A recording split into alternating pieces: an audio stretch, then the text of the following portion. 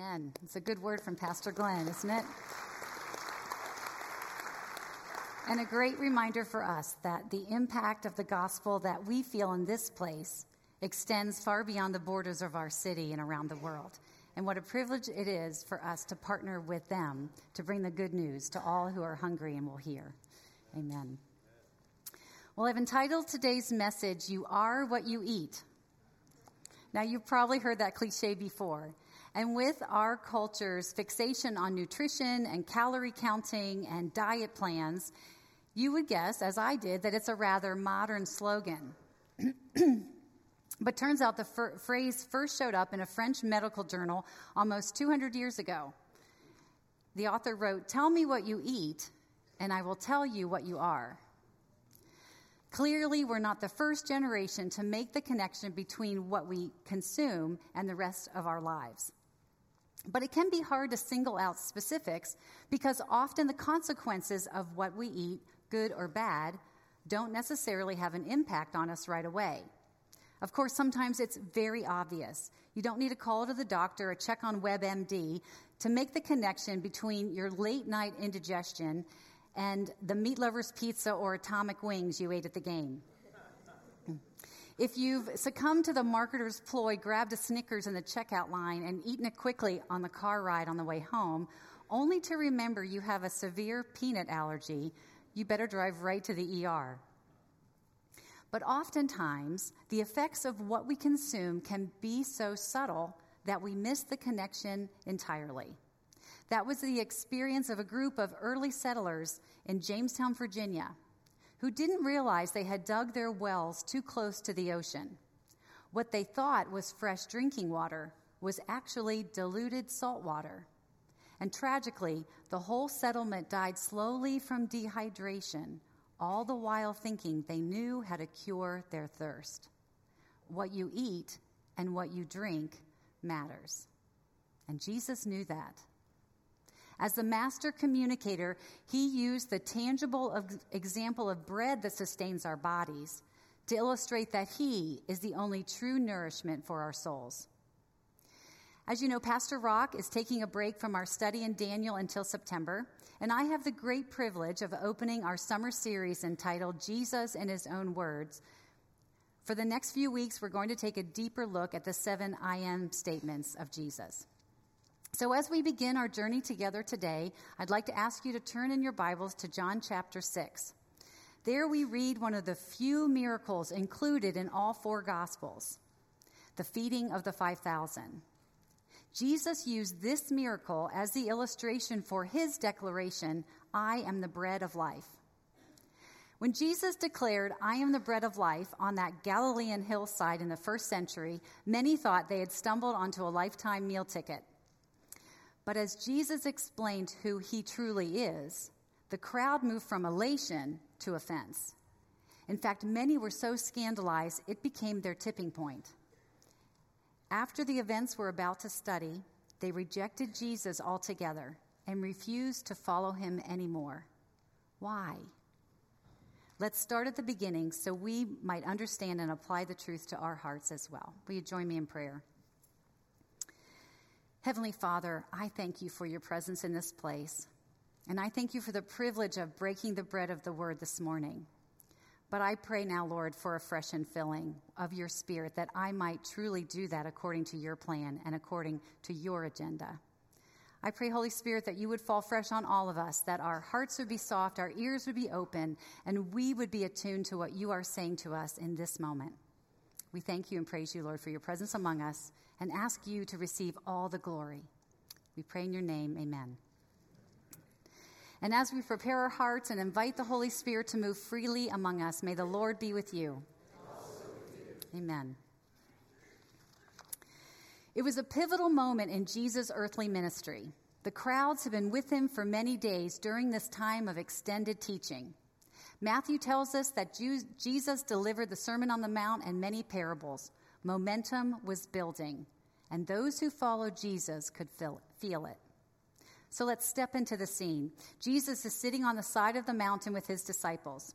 And we'll begin reading from the scriptures at verse 5. When John looked up and saw a great crowd coming toward him, he said to Philip, "Where shall we buy bread for these people to eat?" He asked this only to test him, for he already had in mind what he was going to do.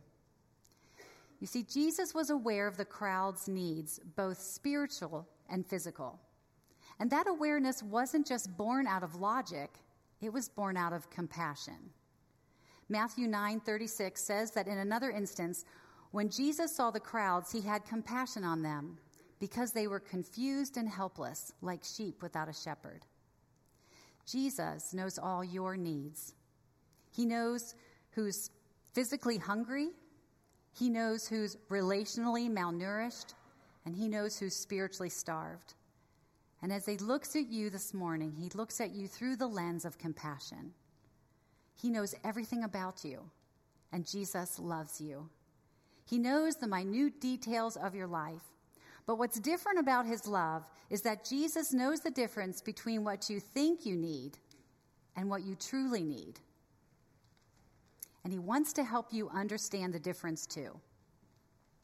Jesus knew the flock that day needed food. He was probably hungry too. Remember, he experienced everything that they did. He began by asking Philip for a suggestion. Now, Philip was from that area, and Jesus surmised that perhaps Philip would know the location of the closest Sam's Club or the local bakery outlet so he could feed the crowd. But all the while, Jesus knew what was coming. The text tells us that. But he didn't waste a teaching opportunity because Jesus knew his time with his disciples was short, and he invited them to learn by doing. This is often the way the Lord trains us. He asks us to join him in the work. Think of the thrill the disciples experienced as they handed out the miraculously provided bread. What an honor, not to only witness the miracle, but also to help execute it. Now, the Lord doesn't need us to get things done, but God graciously invites us to join him in the work so that we might be more like him. We learn by doing. Jesus showed them that he did not come to be served, but to serve, and to give his life as a ransom for many. The disciples saw the crowds too that day. But notice, there's no mention of their concern for the crowd. In fact, the testimony of Scripture is that the disciples were often more worried about keeping Jesus from the crowds rather than helping Jesus minister to them. But Jesus was a different kind of leader. And he invites us to follow his example of servant leadership and join him in the work of the kingdom. He'll use our willingness, he'll use our obedience, he'll use our skill and ability, and combine them all to train us for the greater tasks ahead. Because Jesus didn't see the crowd as a problem to be solved, but a people to be rescued. And Jesus still is in the business of rescuing people. Jesus sees our problems, but he looks beyond them and sees us. We are the object of his affection. And so how disappointed he must be when we act as if he's our cosmic problem solver and not our Savior. He isn't our Siri in the sky, he's our coming King. And Jesus wants us to come to him. He knows we need more than bread. He knows our real issues are spiritual at their core, but he begins with the physical.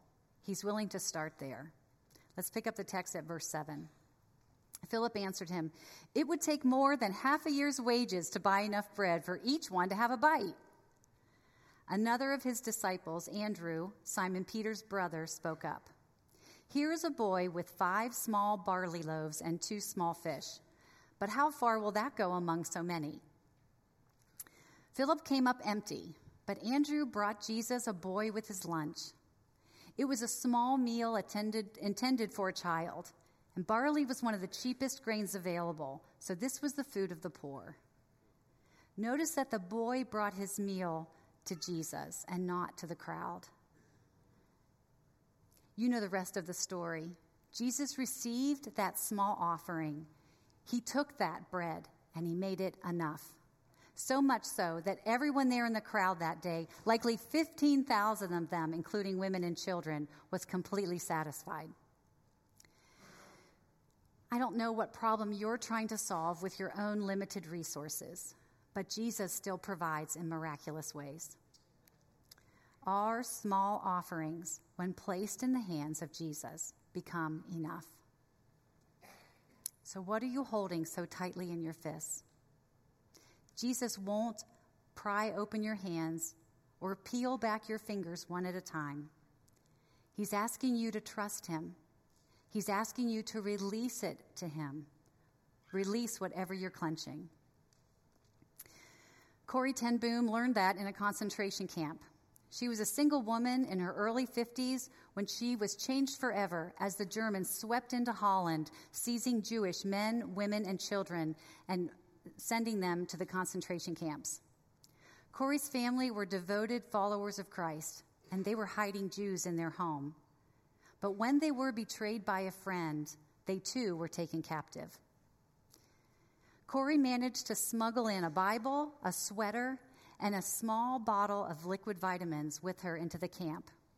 Her sister Betsy, who was often ill, was with her, and Corrie knew that Betsy needed those vitamins to survive. Each night, Corrie quietly administered a few drops of the vitamins on her sister's tongue. But as more women became sick from malnutrition, hard labor, and deprivation, Corrie realized that they needed the vitamins too, and she reluctantly included them in her nightly routine. Corrie knew that the vitamins wouldn't last more than a few weeks, if that. But to her utter shock, the little vial kept producing drops of vitamins night after night, just enough for each one.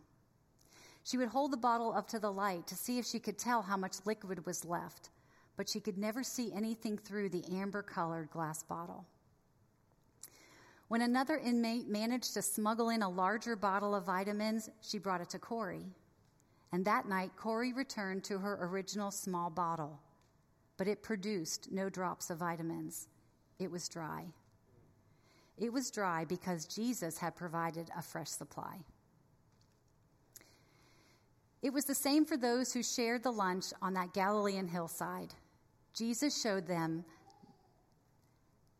that little is much when he is in it.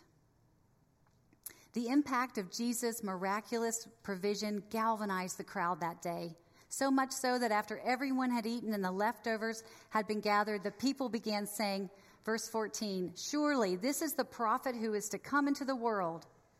And Jesus, knowing that they intended to come and make him king by force, withdrew again to a mountain by himself. Allow me to paraphrase their response. "Oh, look, this Jesus guy is the one who's going to make Israel great again. Let's force him on the throne and install him as the new king of Israel." You see, they were looking for a politically minded Messiah because they thought their biggest problem was Rome. But Israel didn't need a civil servant. They needed a savior. And so do we. Because spiritual problems can't be solved with earthly solutions. How often do we try and do just that? How often do we try to tell God how to move or what to do according to our specifications? How often do we mistake a problem or a need, thinking it is only in the physical realm, when at its core it's truly a spiritual one? And look at what happened. In response to their attempted manipulation, Jesus removed himself. And that's troubling to me. Could it be when I try to force Jesus into my own agenda, he has no choice but to step back? What was at the root of that crowd's attitude that day? What was at the root of their response? Was it pride? They were intending to plug Jesus into their agenda, but Jesus will never be played. Psalm 138 reminds us that though the Lord is great, he cares for the humble, but keeps his distance from the crowd. They had a category for Jesus. They had him all figured out, and they were ready to jam him in to their expectation. During a season of loss and hurt, I allowed myself to do just that. And I interpreted what was at its core a spiritual problem as a physical one or earthly one. And I allowed my loss and my hurt to wallow up in a deep sense of anger. It took me by storm. It was consuming. It was a surprisingly forceful emotion. I was so angry I could spit, and I felt trapped. And in the midst of that helpless feeling, I wrongly assumed the only solution for my release of my anger lay in the hands of another. I could do nothing to quell the strong emotion that was consuming me. And on one hand, I was right. My problem could be solved by someone else, but it was not the person I thought. That summer, my kids, who were faithfully involved in the Bible quizzing program, were memorizing 1 Corinthians chapter 13, the love chapter. And as a dutiful mother, I was learning the verses right along with them. And one night, as I lay in bed, nursing the wound and rehearsing the hurt, I actually recited the scriptures out loud in my mind and applied them to my accuser. And the thing I said in my mind was, love keeps no record of wrong. And the Holy Spirit said to me, as if out loud, it's time. And I sat up in bed and repented of my anger and received the forgiveness as I extended forgiveness. And the weight and the anger left forever. I was healed. Because I recognized by the Holy Spirit's revelation that what I thought was an earthly problem was rooted in the spiritual. And it's then that I got release. Jesus wants to replace our version of events today, just like he wanted to replace their version, that first century crowd's version of events, with the truth of who he was then and the truth of who he is now for all of us. Read with me at verse 26. Jesus answered, very truly I tell you, you are looking for me not because you saw the signs I performed, but because you ate the loaves and had your fill. Do not work for food that spoils, but for food that endures to eternal life, which the Son of Man will give you. For on him God the Father has placed his seal of approval. Jesus refused to let them stay in the physical, literal world. He wanted to blow the doors off who they thought he was so that they might be able to see him as he truly is. Jesus is not required to meet our expectations. If we are intent on following, we will submit to his expectations. But they were still stuck in a faulty understanding of how to earn God's favor. Let's look at their question. Then they asked him, what must we do to do the works God requires? Jesus answered, the work of God is this, to believe in the one he has sent. They saw the miraculous signs and were amazed, but they were not moved to faith. Why? Because miracles, signs, and wonders don't create saving faith. The crowd ultimately wasn't seeking Jesus. They were enthralled by the show. And Jesus tried to move them, as he tries to move us, from a self-focused, what's in it for me version of faith to a Jesus-focused, a Jesus-only version of faith. And so they asked Jesus, what sign will you give that we may see it and believe you? What will you do? Our ancestors ate the manna in the wilderness. As it is written, he gave them bread from heaven to eat. Jesus said to them, very truly I tell you, it is not Moses who has given you the bread from heaven, but it is my Father who gives you the true bread from heaven. For the bread of God is the bread that comes down from heaven and gives life to the world. Sir, they said, always give us this bread. Then Jesus declared, I am the bread of life. Whoever comes to me will never go hungry, and whoever believes in me will never be thirsty. Jesus announced that he alone is the nourishment we need for eternal life. Eternal life can't be earned. It's a gift to be embraced. It's a new life to be experienced. But Jesus was doing more than linking himself to the miracle in the desert. He was creating a new character, a new category for himself. He was saying he isn't like that manna, he is the manna. Because unlike the manna that fed them for a time in the desert, Jesus offered them bread that would sustain them throughout all eternity. He offered himself. John 1:17 tells us, for the law was given through Moses, grace and truth came through Jesus Christ. Jesus always begins with grace. It's a good thing because truth can be hard sometimes. And here, the grace he offered was food to eat, the tangible provision of a meal. And the truth he gave was the revelation that he is the bread of life. He met their immediate physical need as a way of helping them understand their true spiritual need. And let's look at how they responded. At this, the Jews there began to grumble about him because he said, I am the bread that came down from heaven. They said, is this not Jesus, the son of Joseph, whose father and mother we know? How can he now say I came down from heaven? Why did the Jews grumble? Because Jesus was asking them to make the transition to move from sight to faith, from the physical to the spiritual. And they grumbled because they thought they knew Jesus. Him, they said, really? That's ridiculous. We've known him since he was a boy, the son of Mary and Joseph. I know all about him. And we can fall into the same trap because you can know all about Jesus, but not know him. I traveled from South Central Pennsylvania, where I was born and raised, to Western Pennsylvania in college and spent my whole adult life here. And as soon as I had a new zip code in Western Pennsylvania, I became an official Steelers fan. Now, I personally know a decent amount about Ben Roethlisberger. I know what he looks like from pictures. I'd recognize him on the street. He's a tall guy. He would probably be a head above all the rest of the people there. I know he's been the Steelers quarterback for over a decade. He wears number 7. But I don't know Ben Roethlisberger. Knowing about Jesus is like looking at a warm, fresh loaf of bread. You can smell it. You can hold it and feel it.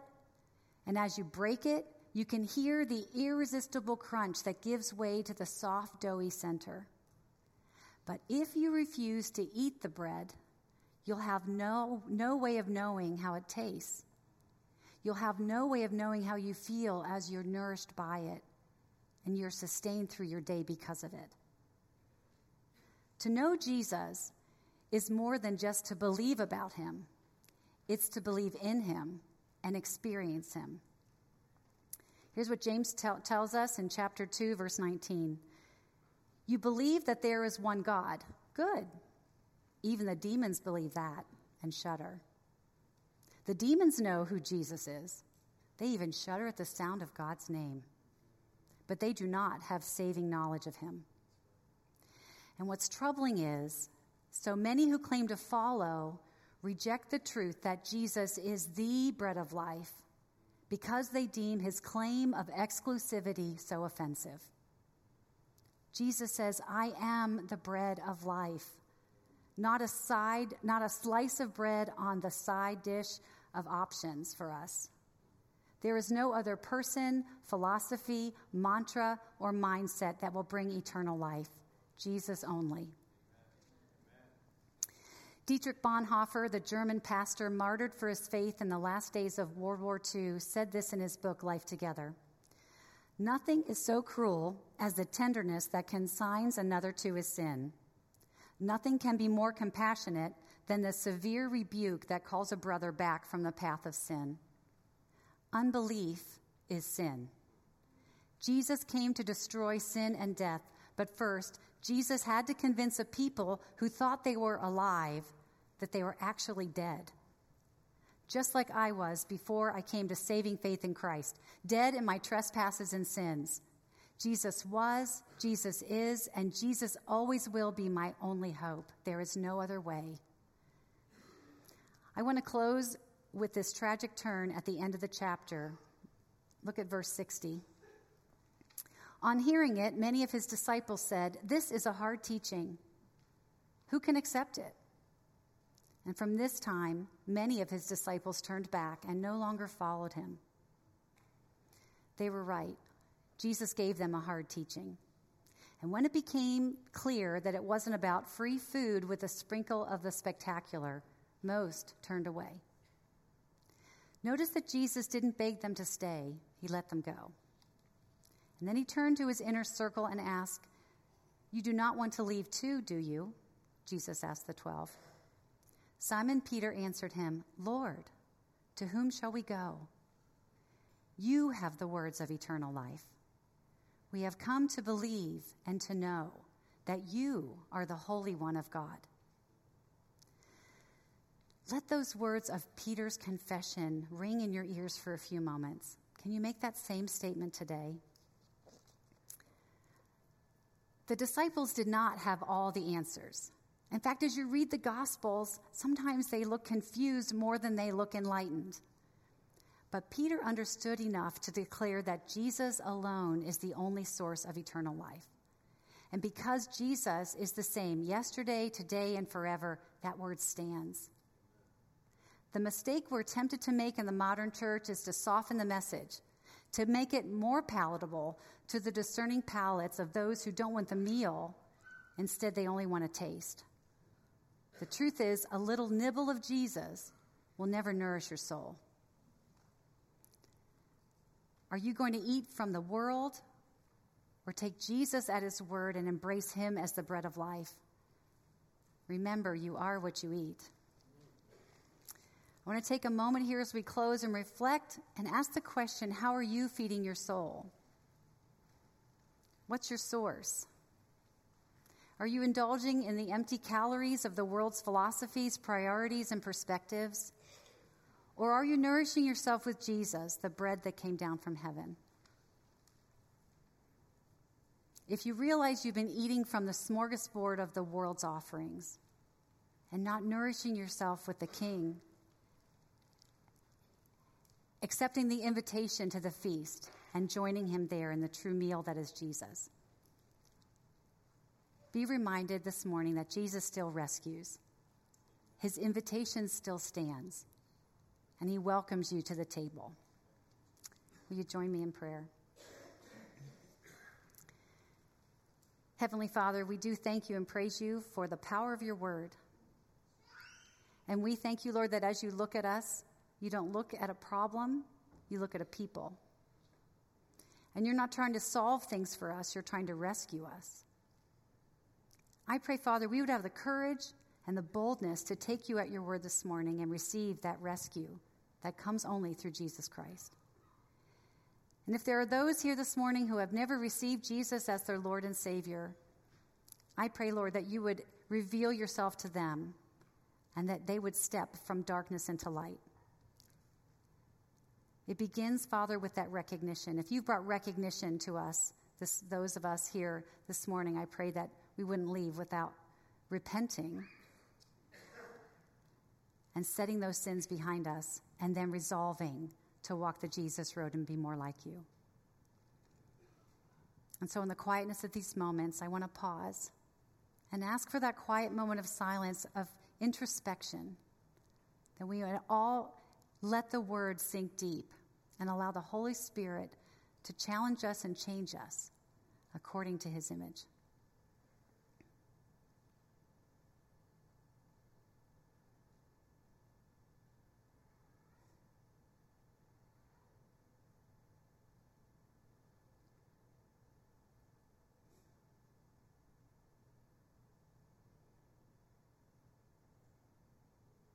Heavenly Father, I thank you for the good work of your word. I pray you would seal it for your will and your purposeful work in all of our lives. We pray in Jesus' name, amen.